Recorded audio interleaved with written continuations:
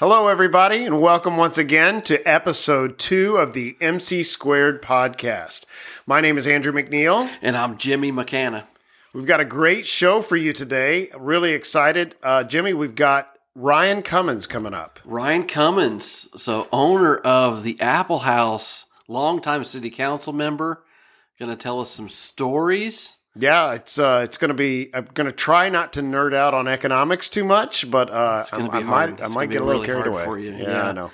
So we're going to have a little mixture of both. We're going to have a little politics, and then we're going to have some talk about business and the Apple House in Terre Haute. So We're super excited about this. So let's get started. All right, folks. Well, I'm really excited today to have our first guest here on the MC Squared podcast. He is a lifelong resident of Terre Haute. Pretty much. Okay. There was a little break pretty in much. there. Yeah. Longtime owner and of the family business, the Apple House, which is a phenomenal nursery / greenhouse now. Mm-hmm. But I was hearing earlier it was had a huge produce business, and we're going to hear some more about that later. He was a city councilman here in Terre Haute for 8 years. Correct. Mm-hmm. And just recently finished a, similar to me, an unsuccessful bid for county councilman.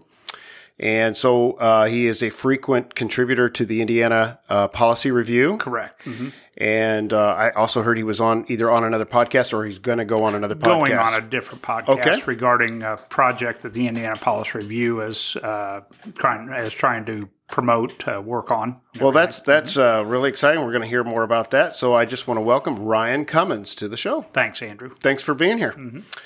All right. So I've gotten a little discouraged when I realized from the governor on down, there doesn't seem to be anyone in government that has any problem taking taxpayer dollars and then redistributing it for various projects thrown around the state in the name of economic stimulus or economic development. Mm-hmm.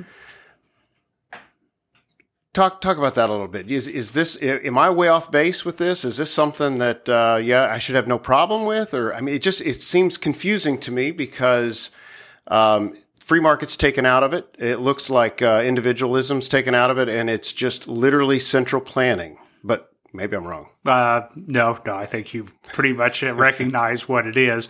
Everything. One of the articles I wrote, for the Indiana Policy Review is a I don't know, I suppose you might call it a think tank. I don't know. It's an organization that focuses on state and local government issues, public policy, things like that. One of the articles that I wrote for the Indiana Policy Review, I identified what I call the 3 biggest lies in local government. Okay. But it applies to state and federal government too. But my experience, of course, is mostly in local government. And that is when you're dealing with a particular issue, the alarm bell should go off. You should reach around and grab hold tightly of your wallet when you hear that it's for the children, for public safety, or for economic development, because it's usually none of the above. Mm-hmm. Can you describe what a city councilman does? What is the duties of a city councilman? Well, some of it will be my opinion, but sure. Some of it is in code and everything, but the city council, the Terre Haute Common Council is a more accurate term, is both a fiscal and legislative body. It actually has more wider areas of responsibilities compared to a county council, which is primarily fiscal in its functions and everything. And the Terre Haute Common Council, there's 9 people on the Terre Haute city. We'll call it the city council because that's how it's more often referred to.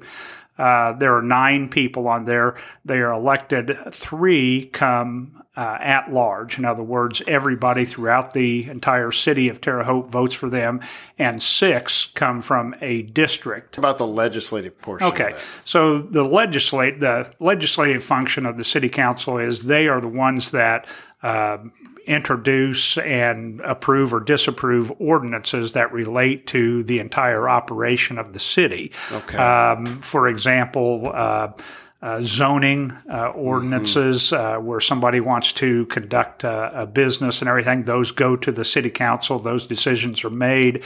Any type of money that is spent has to be approved by the Terre Haute City Council. One of the main things that the Terre Haute City Council would do would be to look at the budget and everything. Of course, now I'm moving back over to the fiscal responsibility, but they would approve the budget, all the different areas. They would approve salary ordinances, which were certainly highly emotional in a lot of those, which is unfortunate, but that's the way it was and is. So there's a nostalgia, though, for the downtown area and everything. I'll admit, and I made it clear when I was on the city council, I don't possess that nostalgia. Now, I grew up in Terre Haute. I went downtown, rode the Schultz pony. If you're from Terre Haute, you know what the Schultz pony is. It was a little... I don't know what you call mechanical horse and everything, and that was the highlight of going downtown was go and ride the Schultz pony, at least for me and everything. And so I understand all that. But things need to be whatever they're going to be, what people really want. And so in the 90s, there was an effort where what downtown needed was parking. Doggone it, that's what we need. So we built the parking garage that currently exists to the east of the First Financial Building. Okay. Right there. And that parking garage was paid for by the establishment of a TIF district, Tax Increment Financing District. Okay. There probably isn't 1 in 1,000, maybe 1 in 10,000 people walking around Terre Haute that understand what a Tax Increment Financing District is. I do. Should it have been done? Well, it was, okay? Right. And the TIF district had a decades-long life. It could only go for so long, but it was, I believe at the time, was either 20 or 30 years. And it was bringing in money. It was property tax dollars that were diverted, and those diverted dollars were put on the backs of everybody who wasn't in the TIF district. Yeah. That whole discussion's for a whole nother podcast and everything. So anyway, there was the parking garage, but we had money. Well, it wasn't quite setting downtown on fire, so what else do we need? So what does everybody say? Oh, we want to live downtown. Right. Well, they don't, okay? If people wanted to live downtown, they would, and there were places to live and things like that. But Center City was the apartment building that was going to help revitalize. It was going to have stores down below and living up top, and it was going to get it done and everything. Of course, the reality is that the rents did not cover the bond payments and the maintenance and all those types of things. So it was losing money and everything. The federal government came along and said, hey, you need another parking garage, or somebody said that. I don't know if they did, but the federal government offered money to build that big parking garage that now exists over on Cherry Street. Yes. Okay. By Holman Center, maybe? Yes, by Holman Center. And but you had to match dollars and everything, and that was the scramble, was to find the matching dollars.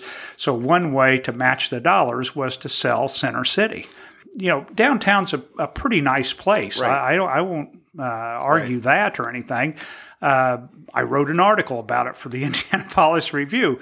By God, it should be a pretty nice place considering the millions of dollars that have been poured in there in the form of subsidies for everything that went on.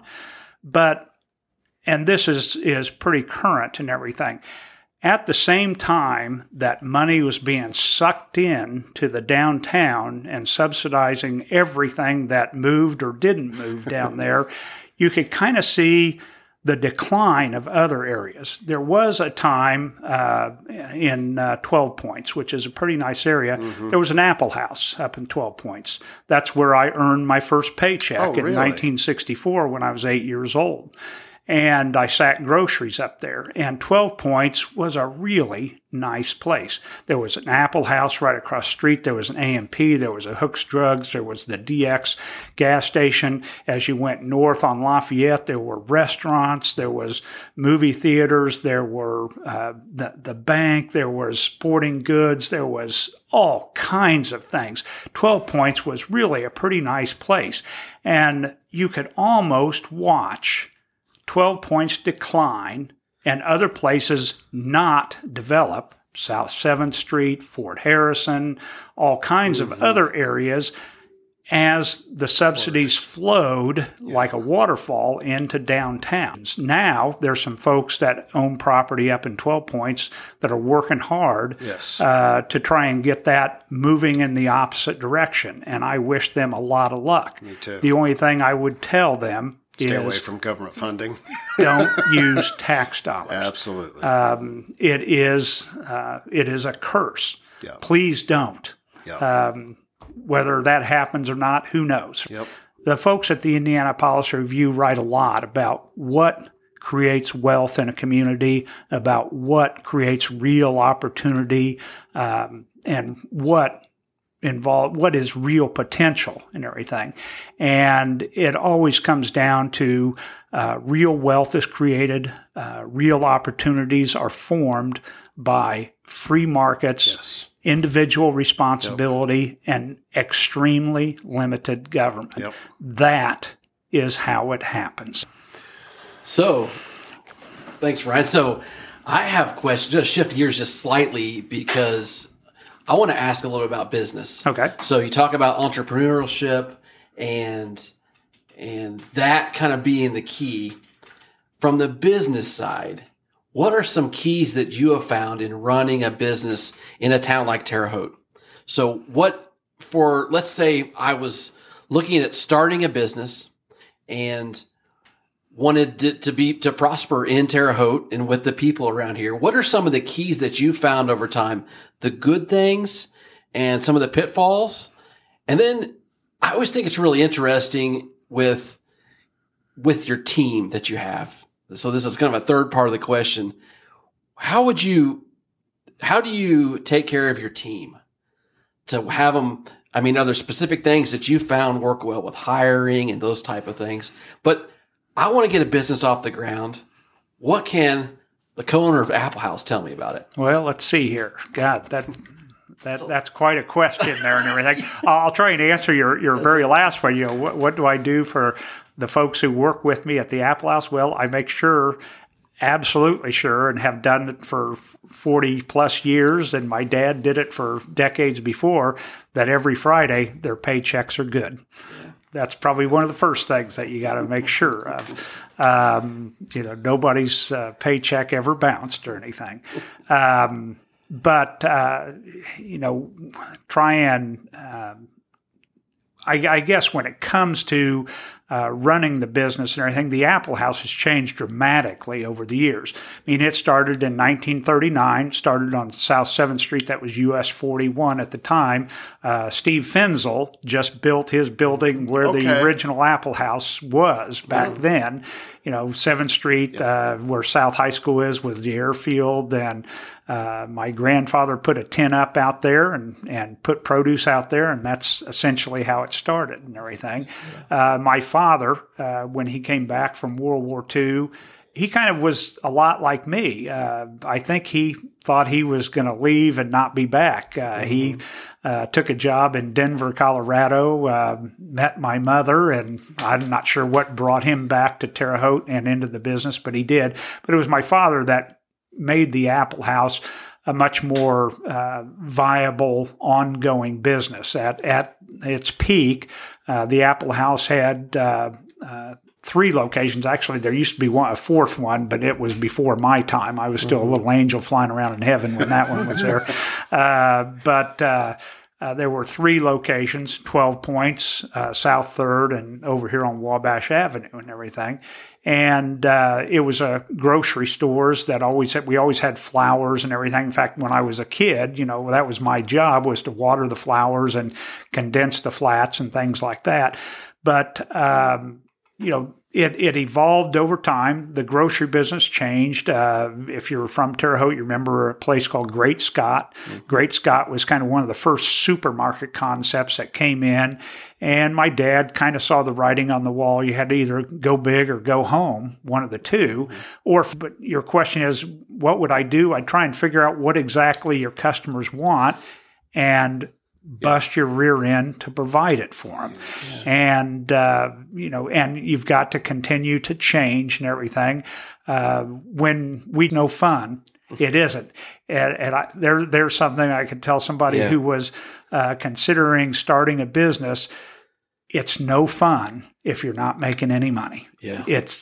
I don't do it because I like it. I do, but I can tell you it is no fun if you're not making any money. So you have to be willing to have that risk, right? So to take those risks. You got to, figure out what do your customers want and get it for them and everything. And things change constantly. Yeah. Our product mix changes. For several years, we were in the landscaping business where we did direct landscape installations. But that was a whole nother ball game in terms of challenges and things like that. And I was having a real hard time doing the retail and keeping it like I felt my customers wanted or what my customers were telling me they wanted, and doing the landscaping business. So we moved away from that.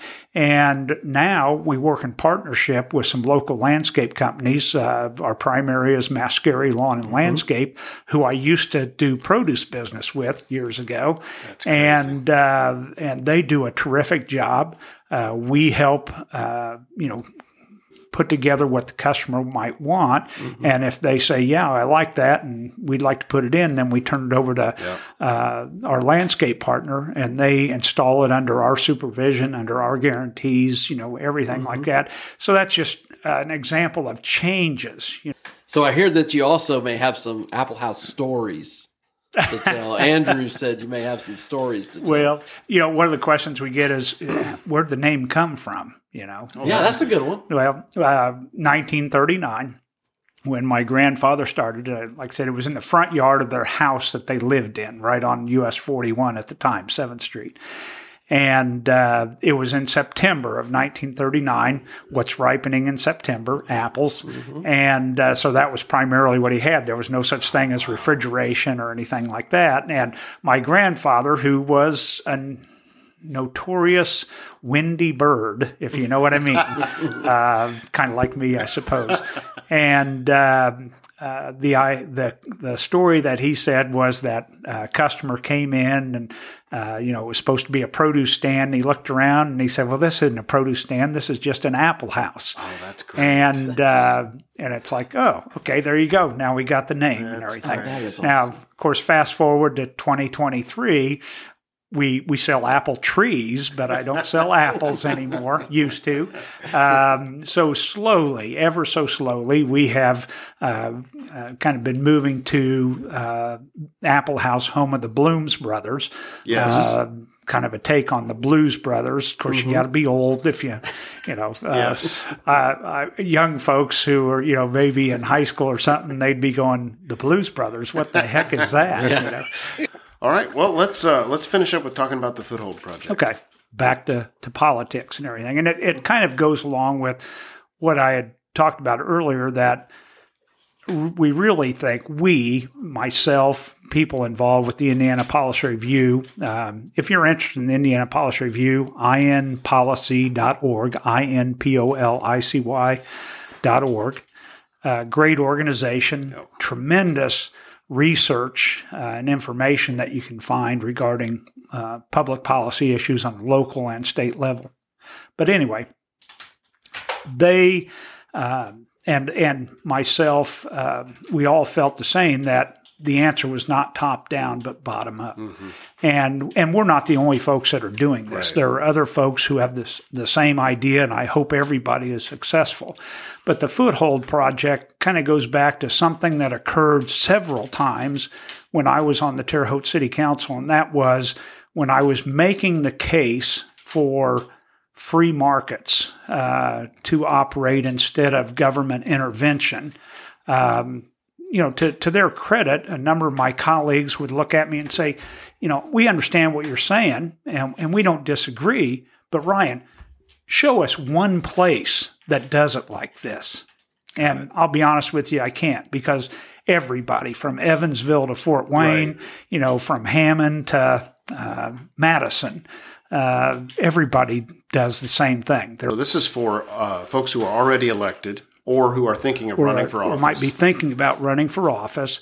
We're still, in the beginning stages. The last issue of the Journal of the Indiana Policy Review, you can go there and read the stories of the different foothold council people that are in there. Some you might find interesting, some you might not. My story is in there. Okay. And, well, I was reading some of it. I just didn't get all the way through it before we started the podcast, but I got into the very first article of education. I'm just chewing it up. It's very good. And depressing. That was from Andrea Neal and everything. Yes. Who's written a lot. Yeah. She was the presenter at the Christmas seminar, and but just making a plug for the Indiana Policy Review, it's a really worthwhile organization if you just want to learn. Even if you're not interested in running for office, right?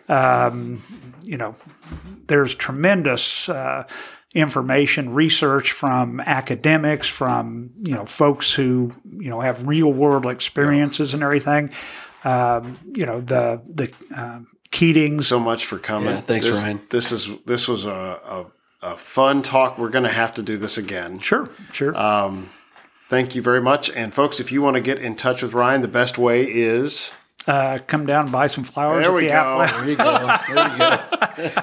And if he has any other contact info, we'll put that on the website. Well, I tell you what, I am. I had a Facebook page, of course, for when I was my last run. I've just been a little busy, but I'm going to change that just so I can start posting things from the Indiana Policy Review and things like that. So when I get that reorganized and everything, well, I'll try and get that information out to everybody. Absolutely, because it's really good to be able to have those conversations with people. And you'd be surprised how many people have never heard something like this. Well, I hope that you have a wider and wider audience as time goes on for you. So. All right. Thank you. Thanks again. Very much. Thanks. Thanks, everybody, for listening today. We really had a good time with that conversation, and looking forward to what we got coming up the next episode. Yeah, let's keep the conversation going. Make sure you subscribe to us on Apple, Spotify, share the links on Facebook. That would help us out a lot. And if you're interested in communicating with us, make sure you hit us up on the Gmail, the MC Squared Podcast at gmail.com, the MC Squared Podcast at gmail.com. And we will see you next time. Thanks, everybody.